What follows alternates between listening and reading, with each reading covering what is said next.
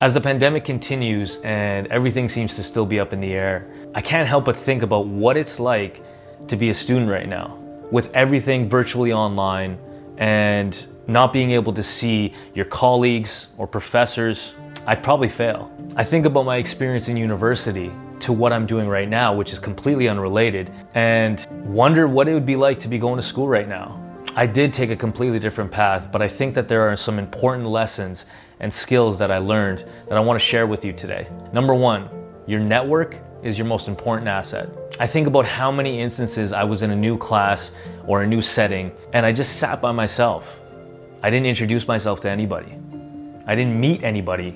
I just sat the entire semester on my own. In my last year, I decided to meet 2 new people in every single class that I was in. And funny enough, the people and those connections that I made in those classes, I still do business with to this day.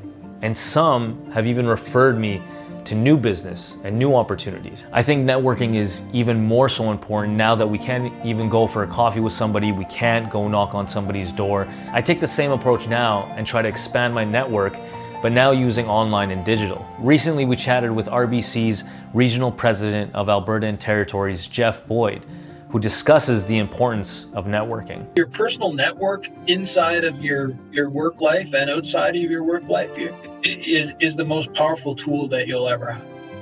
The ability to get things done through others hugely increases your effectiveness. We have a circle of friends and you know, the older you get, either the smaller that becomes or the more cemented it becomes. And in business circles, your network tends to expand, and particularly as your career gets longer and your seniority gets higher, that becomes a little bit easier sometimes. Let me put it this way: LinkedIn is an incredibly effective tool for extending networks, and you know, there are. I'm sure I'm not the most technically current individual, but I'm sure there's all kinds of those types of tools, particularly that some of your audience knows about, and I'd encourage you to leverage. My personal approach is I'll extend my network as broadly as I can. I don't limit to people that I know or people that know someone I know. And I have done this in the past. I would scan the landscape for individuals who either have a skill set or are connected to a role or an organization that I have an interest in.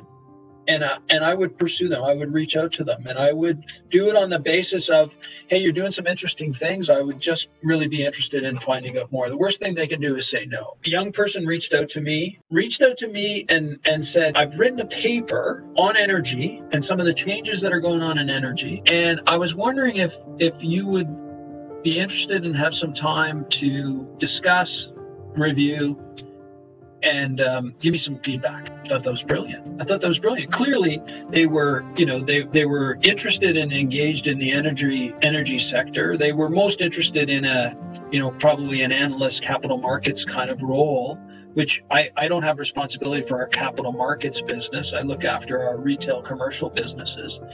And I was only too happy because I also thought I was going to learn something based on the paper that the young person had written. Number 2, lead with your values and don't always seek what others are doing.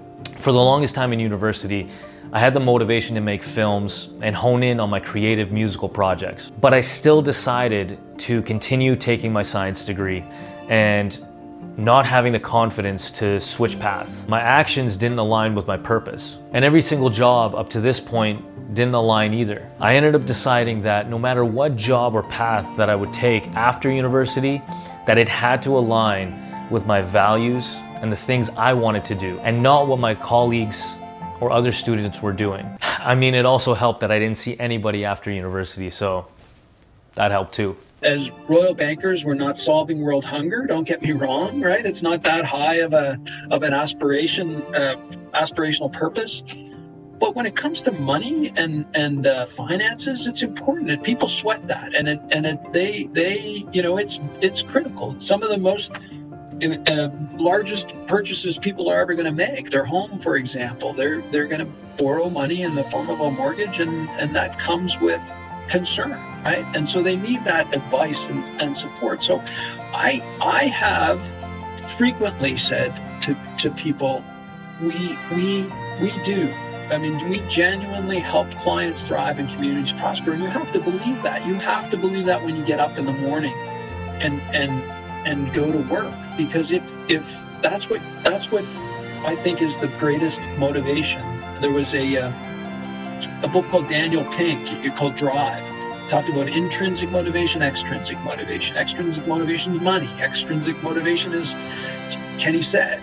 Intrinsic motivation is, I believe this, it's important to me, and therefore I want to do it. And so, I think helping and supporting and showing people the purpose of why we're doing what we do, and then trying to attract people to your team who share those values. I had said to my daughters some time ago, who are now 26 and 24, find an organization, find a company that has values that you share, because then you'll never you'll never be at odds with who you are with what you do.